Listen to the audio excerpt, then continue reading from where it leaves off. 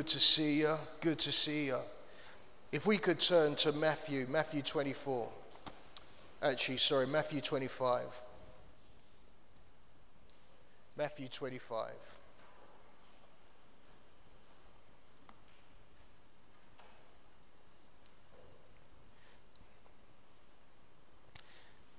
At the moment, we're in a phase and a season that is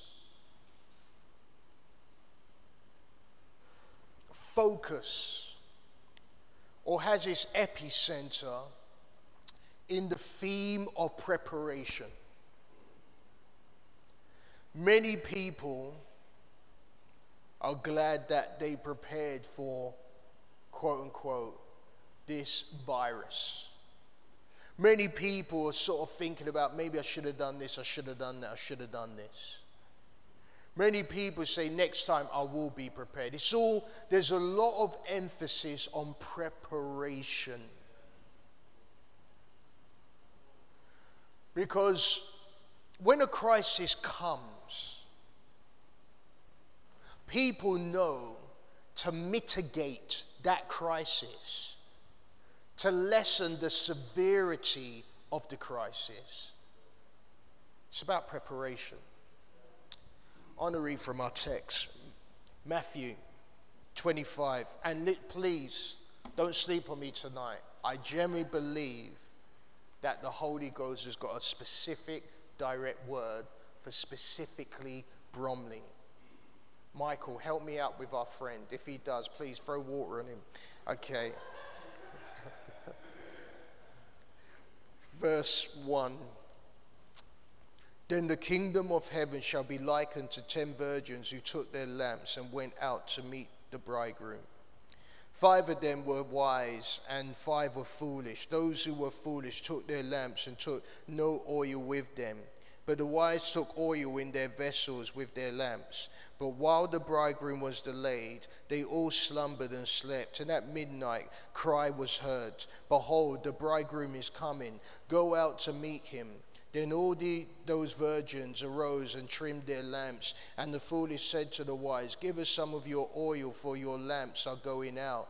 But the wise answered, say, no, lest there should be not enough for us and you, but rather go to those who sell and buy for yourselves. And while they went to buy, the bridegroom came, and those who were ready went in with him to the wedding, and the door was shut. Afterward the other virgins came also, saying, Lord, open to us.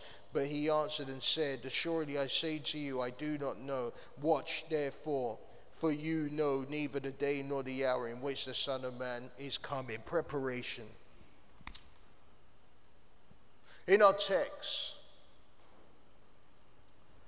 there's 10 actors involved. The 11th actor is a very special one.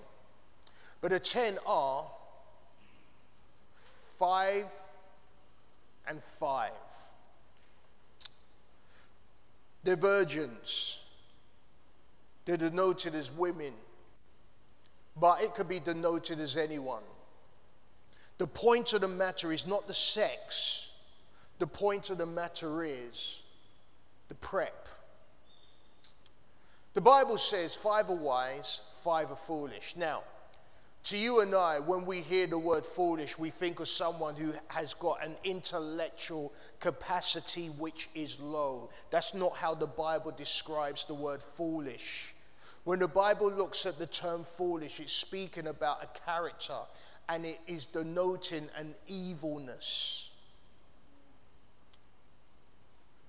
The bridegroom.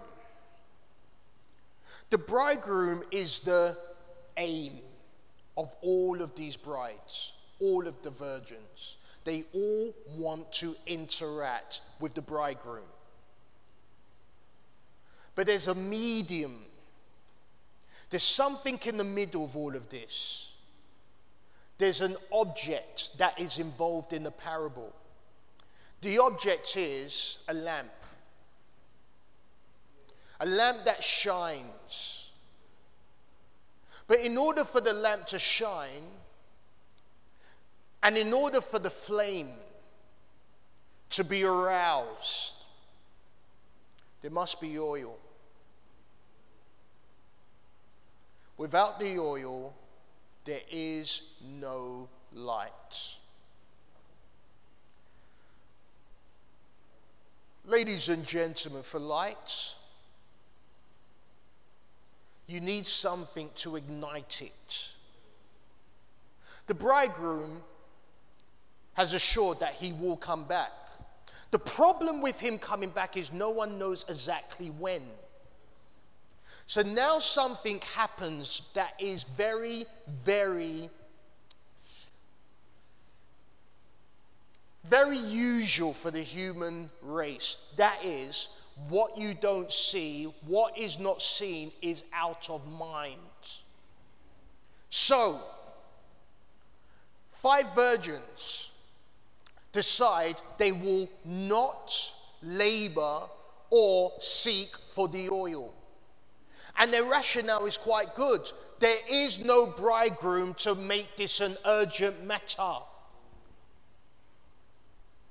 There is nothing that is giving me the impression this is urgent. Why? Because we don't see the bridegroom. Because we don't see him, we will relax. Because we don't see him, we won't push. Because we don't see him, we will not drive in order to get the oil. And this is the problem. In a crisis, any crisis, including this one, it's a matter of oil. It's a matter of preparation. Because the Bible says the bridegroom will come back. But when he comes back,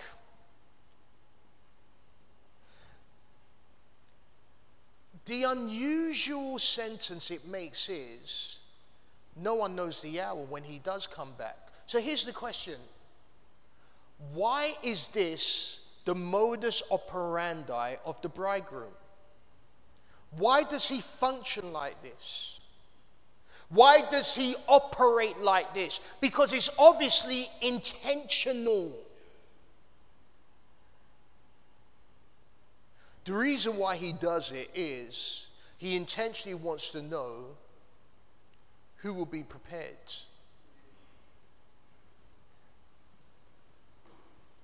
In a crisis,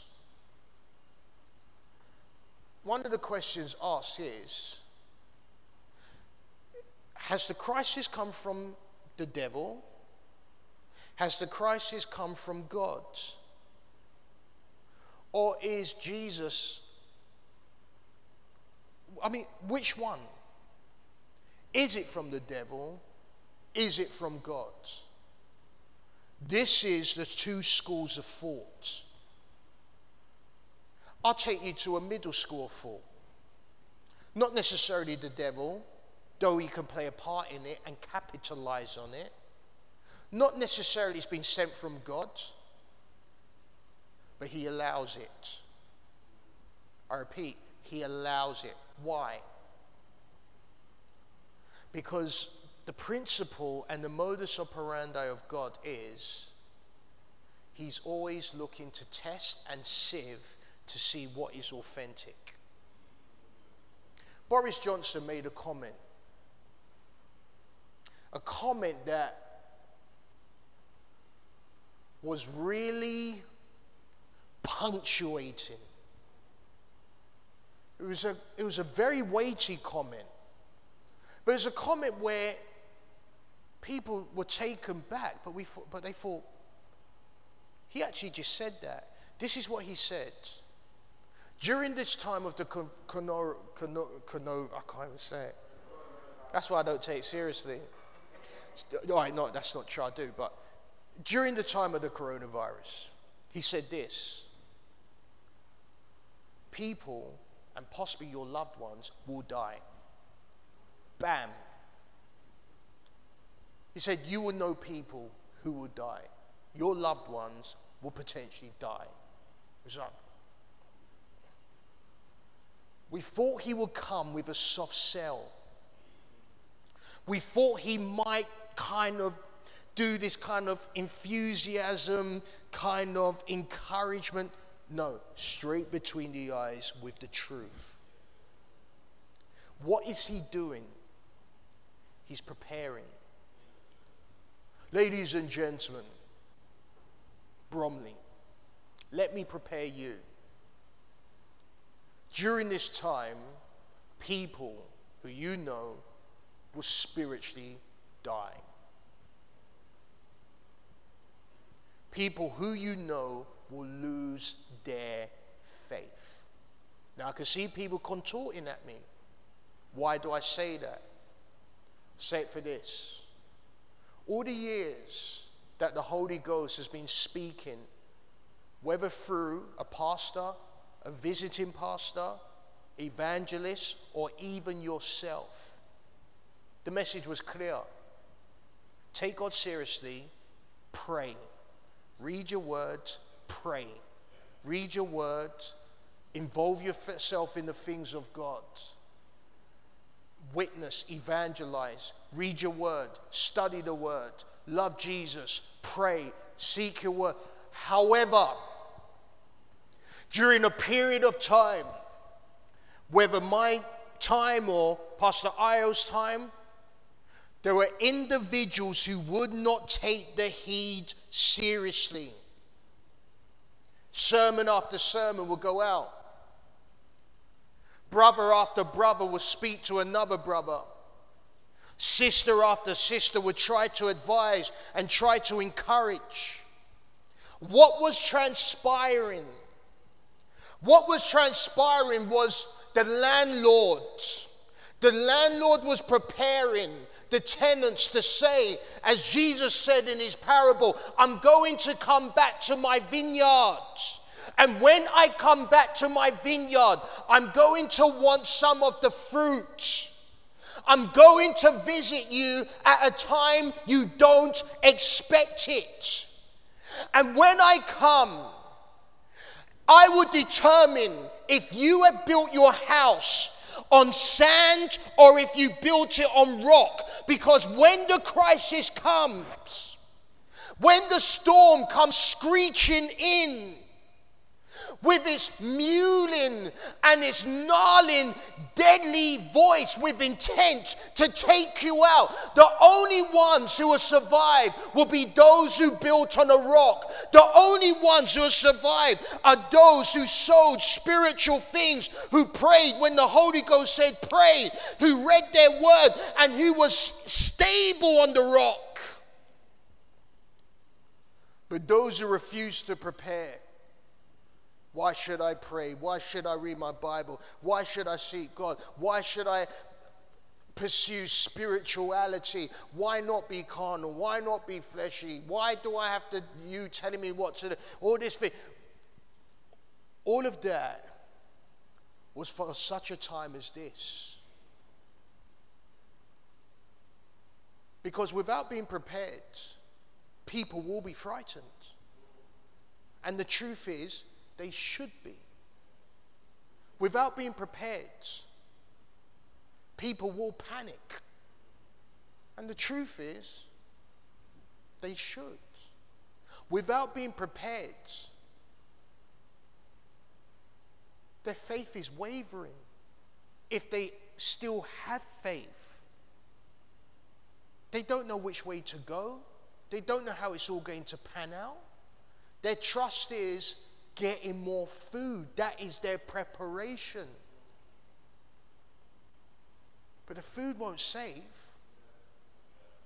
I had all the Walthamstow guys around on Monday around my house. They came up to see me. Some of the Bromley guys were there. One guy, Rico, made a comment, and I thought he described it excellently. And to be fair, my daughter said it as well before even he said it. But when he said it, I was just like, whoa. He said, you know what, Pastor? This coronavirus is not the real thing. It's only a rehearsal. Because more will come and worse will come. But the question is, who's prepared? And I'm not speaking about preparation in getting more pasta and more toilet roll and more cans of different. That's not the preparation the bridegroom is speaking about here. The 5 foolish virgins are outside faith now. They're knocking on the door. Ladies and gentlemen, you've got to understand this. What people are trying to protect now and what they're panicked about now is their biological life. 70 years, 80 years. What we're dealing with now in the bridegroom's preparation are those who lose their eternal life. Far more serious, far more terrifying, far more blood-curdling. And the absolute tragedy is, it's not like a tap that they could turn it on. This is what the 5 virgins are doing. They're now going to the virgins who have prepared. They're going to the virgins who were seeking God, who were seeking Christ, who were getting after it, who were laboring, who were toiling, who wanted to know that their Redeemer lives, and they were pressing up for the upward calling. They were being inconvenienced for Jesus Christ. And now the foolish virgins go to them and say, lend me oil. Give me some of your oil. Give me some of your faith. But it can't be done at the last minute. The time it should have been done was 3 years ago, 2 years ago, a year ago was the time. Now in crisis, they don't know what to do.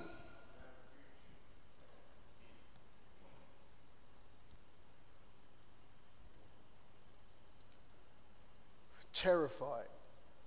People have now gone back to the Garden of Eden. What do I mean by that? They've gone back to the principle of the garden. What's the principle of the garden? The principle of the garden is the serpent who tempted the couple. The serpent hates the couple, despises the couple, and wants to destroy the couple. God, who created the couple, loves the couple, and cherishes the couple. How does it play out? It plays out that when God now comes into the garden, Adam and Eve run away from God, the very person who wants to help them. This is what this coronavirus would do in people who are fading away from the faith. The very God who loves them and who can heal their bodies, they will now run away from church because they're scared of catching something. Gone back to the Garden of Eden. Why would they respond that way? Because of fear.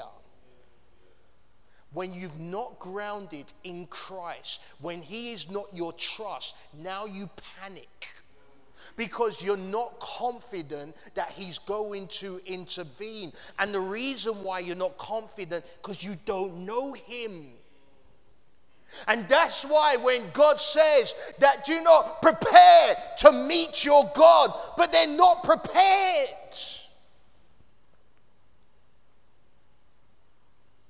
I want to turn it, because this is incredibly good news for you. For those who are prepared, Daniel speaks about them. Those who know their God will do great exploits.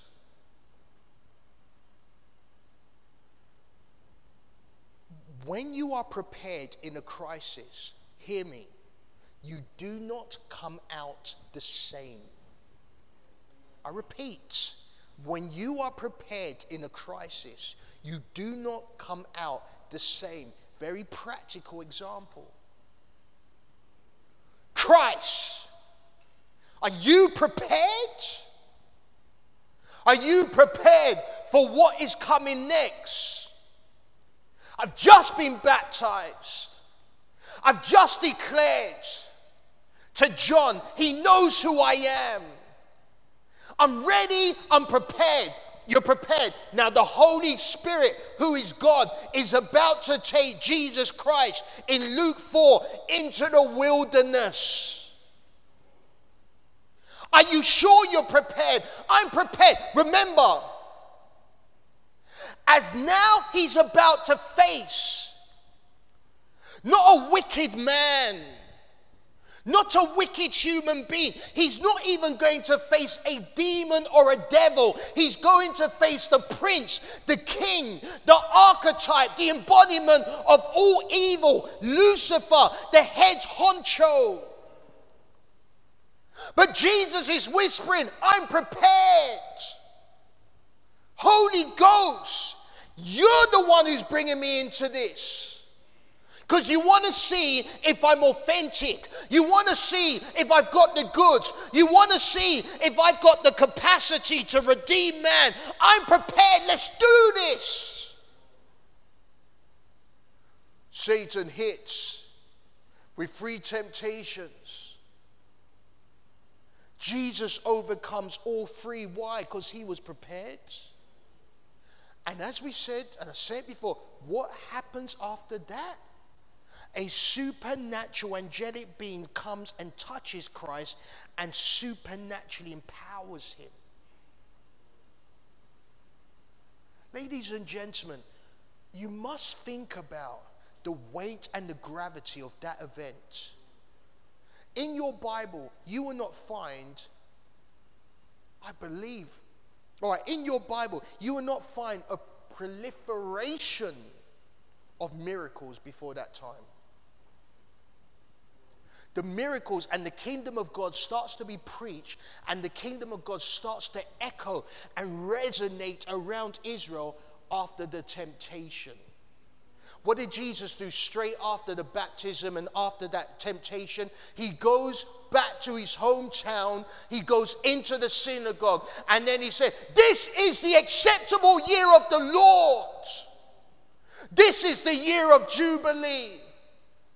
This is the time I've come that the blind may see, that the lame may walk, that the deaf may hear. And he proclaims it as he quotes out of Isaiah. And then he says, today this is revealed. But then who are you? You're a carpenter. We know you. We know your mom. We know your dad. You're from Nazareth. But you don't understand. I'm not the same man. I'm prepared. And now I've gone through the temptation. I'm a different man than I was before. Every single one of you who has prepared in your faith for this crisis, heaven, not I, heaven promises you will never be the same. There will be something added to you, something steely, something wondrous, something powerful and potent. You will have new shields of faith gleaming with star flame from heaven. You would have the sword of life that is burning in eternal fire and glinting with silver flame and radiating and emanating power. Because you are like the 5 virgins who prepared. The Holy Ghost said, speak to me. You spoke to him. Read your word. Get into the eternal word. Pray. Do the work of evangelist. Preach in and out of season. Pursue me. Seek ye first the kingdom of God, and everything else will. And you've done it. And now when the crisis has come, now that the bridegroom is coming at midnight, you're spiritually ready. But there are the 5 foolish virgins. They're not ready. Their children are sick, have no idea how to pray for their kids because they haven't had a habit or practice of praying for their children before the crisis. Family members are unwell, panicked about their finances or about their job. A person in preparation will know exactly what to do spiritually. They have no idea what to do. They don't know what to do because they haven't been doing it. I remember JD made a comment. There's a group of you guys who go to the gym. So as you're doing the gym and and he came out with a comment, like obviously, you know, you're getting in better shape and you're getting, you know, you're working out, and then, you know, your body starts to change for the good. And he said, this is a body that was made in winter. Now, I want to give him a few more months, but you understand the point. But you get the point. The point is, it hasn't just materialized. It's like the other saying, when's the best time to fix the roof? Not when it's raining, but when the sun's shining. The best time to prepare for a crisis, when there is no crisis. And this is why Jesus says he will visit. Why does he visit? This is why Jesus allows testings, and this is one of the reasons why tribulation comes, and the 7 years tribulation, and the rapture. The rapture is not just about snatching God's people away. It's actually a judgment on those who say they're his people, but they're not, and they get left behind. Because he's saying, I'm going to come at a time when you're not ready. But you've not been preparing. You've not been living for me. You've not been seeking me. You've not been crying out to me. And the argument from the people, some man told me to pray. Some man was preaching in my face, telling me to do this or that. Some man telling me to read the Bible. I read my Bible when I want to read my Bible. I'll serve God. I'll go to church on my terms, not because some guys tell me. I had some Christian brother telling me this, some Christian sister telling me this and that. I saw, they're just telling me stuff. I do it on my term. And then all of a sudden the bridegroom comes. The mistake they made was all of those warnings and exaltations, they only saw flesh and blood. But the Bible says in Corinthians, we don't wrestle against flesh and blood, but against powers, principality, spiritual wickednesses, menacing satanic warriors. If you take advice or the impartation of spiritual brethren as just flesh and blood, you're going to miss the spirit. And this is why many today are in darkness, because they've got no light for their lamp. And now they will call, ring me, ring you, ring this, ring that, and ask for oil, ask for some of our faith, but we can't give it to them now. Even as we speak, he'll go one ear out the other. Why? Because they've missed the time of visitation. So I would say very boldly and with much remorse, almost prophetic, this day, many in the faith who you used to know, and I'm not prophesying it, I'm describing it. This day, they spiritually died. Not because I'm speaking death, because the seeds of death were planted years and months before. The reason why I say it, so you're not surprised when you hear it, when it comes through the grapevine. One thing about being around in the faith for a period of time, you understand that Jesus does prune. He does visit churches and individuals. He said to one lady in the Thyatira church, her name was Jezebel. He came to the leaders and he came to Jezebel. He said, Jezebel, I gave you space to repent. I gave you time to prepare. I'm here now. The bridegroom is here now. You're not prepared. I'm judging you because you wouldn't take advantage of the time I was giving you and pre-warning you.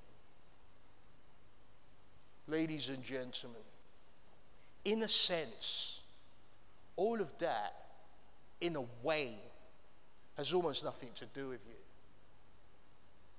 What has got something to do with you is you've just opened up another dimension of heaven.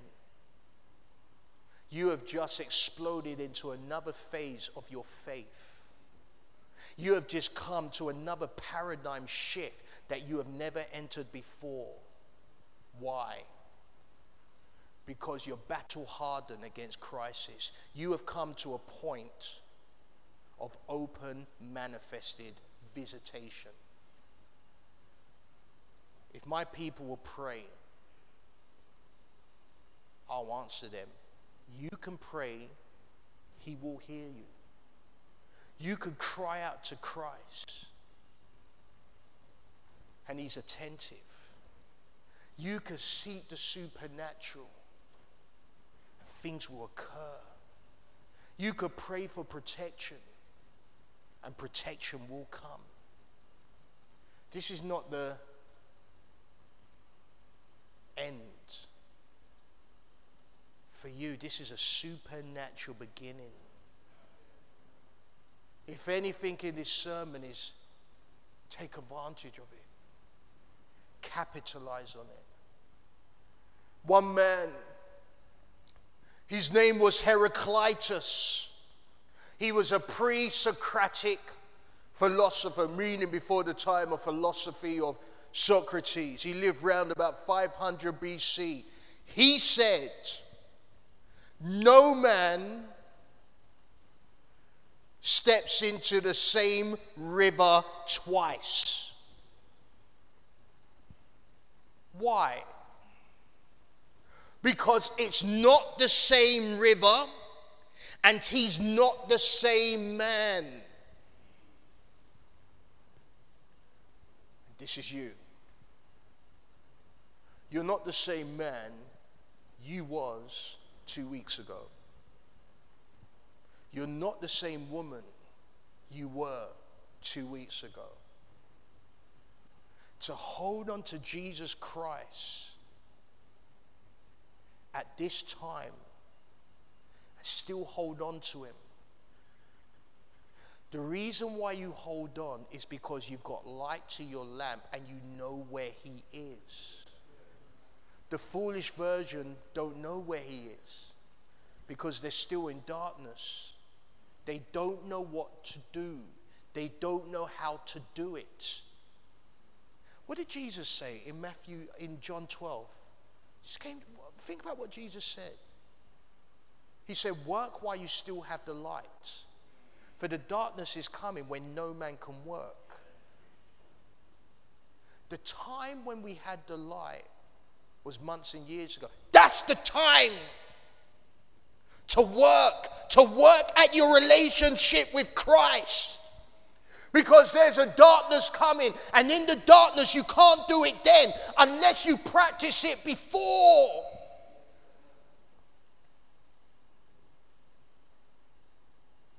But as you are the virgins with the light, Jesus Christ will direct you to others. There are others out there who've also got oil for their lamp,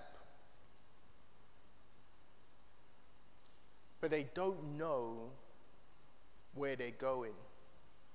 They'll meet you. Why? Because you're the light of the world, and they'll be attracted to you like moths to a light. Just like God told Elijah, I've got many out there. See, during this time of quote-unquote crisis, the temptation, overwhelming temptation is things are going to take a bad turn. Not at all. We will not only survive, we're going to thrive. New things are going to occur. This will be Goshen in Egypt. Though the rest of Egypt could be in utter darkness, Goshen is still shining bright. None of the plagues are hitting Goshen. None of the diseases, the illnesses, the blackouts are happening in Goshen. This is Goshen. And there will be multitudes and multitudes of others who will come to Goshen. We will not survive, we will thrive.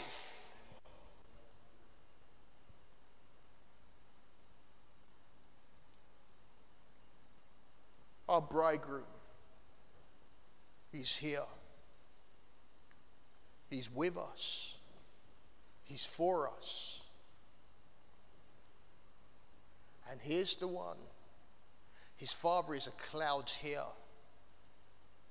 And that cloud will speak to every single one of you like it spoke to Peter, James, and John. This is my Son.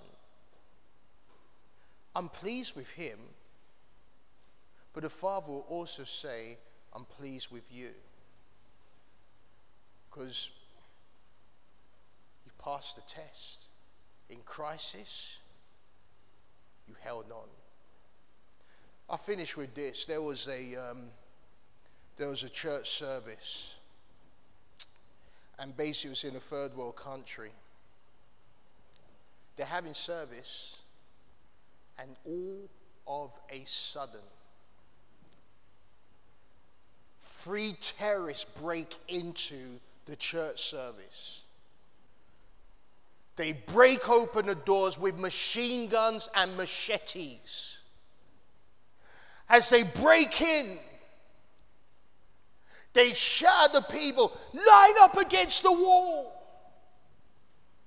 As they line up against the wall, they're in a country having church in a place which is quite Islamist. As they break in, all the Christians, hundreds of Christians, are lined against the wall. One of the terrorists comes in the middle. The other 2 have got machine guns pointing at the people. And the terrorist says, he who doesn't want to die for their faith can come out from the wall and go home.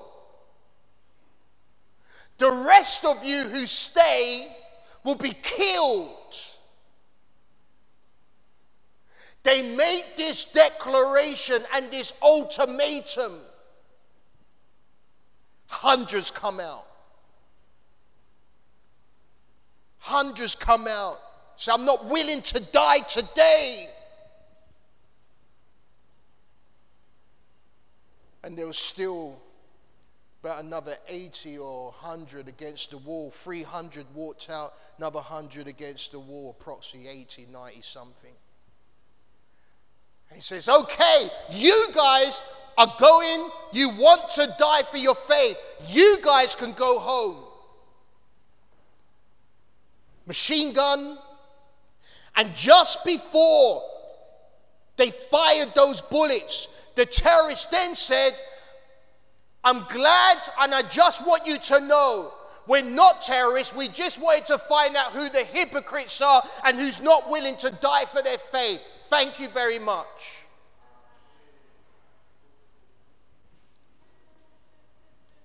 And that's how God moves. He will allow certain things that Jesus can ascertain all the months, all the years I've been working with you. Let's see where you're at. I can have an idea where people are at. Don't mean it's accurate. You can have an idea where people are at. Could be accurate, might not. But Jesus will want to find out. And he will release a crisis to find out. Like Jacob, what's your name? Who are you? I'll find out. A crisis is coming. I'm going to see how you respond and what you do. I'm going to find out what you've been doing all these prior years and all these prior months. And the thing with Christ is, don't misunderstand his character. You think, why would he do that? He's always done that. John 6:6. John 6:6. He says, unless you drink of my blood and eat my flesh, you're not inheriting paradise. You're not going to have anything of me unless you drink my blood, eat my flesh. How do you feel about that? Well, we feel that's a hard saying. So we're turning back. And Jesus never said one word to try and get them back. Why? He's visiting them. He wants to know, where are you boys at? Then he turns around to his disciples and says, are you going to go as well? And Peter says, no, because you've got the words of life. Think about that. From that time of testing, Those disciples were responsible for changing the whole world with supernatural power. Why? Because they were prepared for a crisis. The other 70 who left were not. Where are they now? Where are those 70 who left now? It's your guess if they're in heaven or if they're in the underworld. Who knows? Might have got saved later. Might not. Why? Preparation. Let's bow our heads, close our eyes.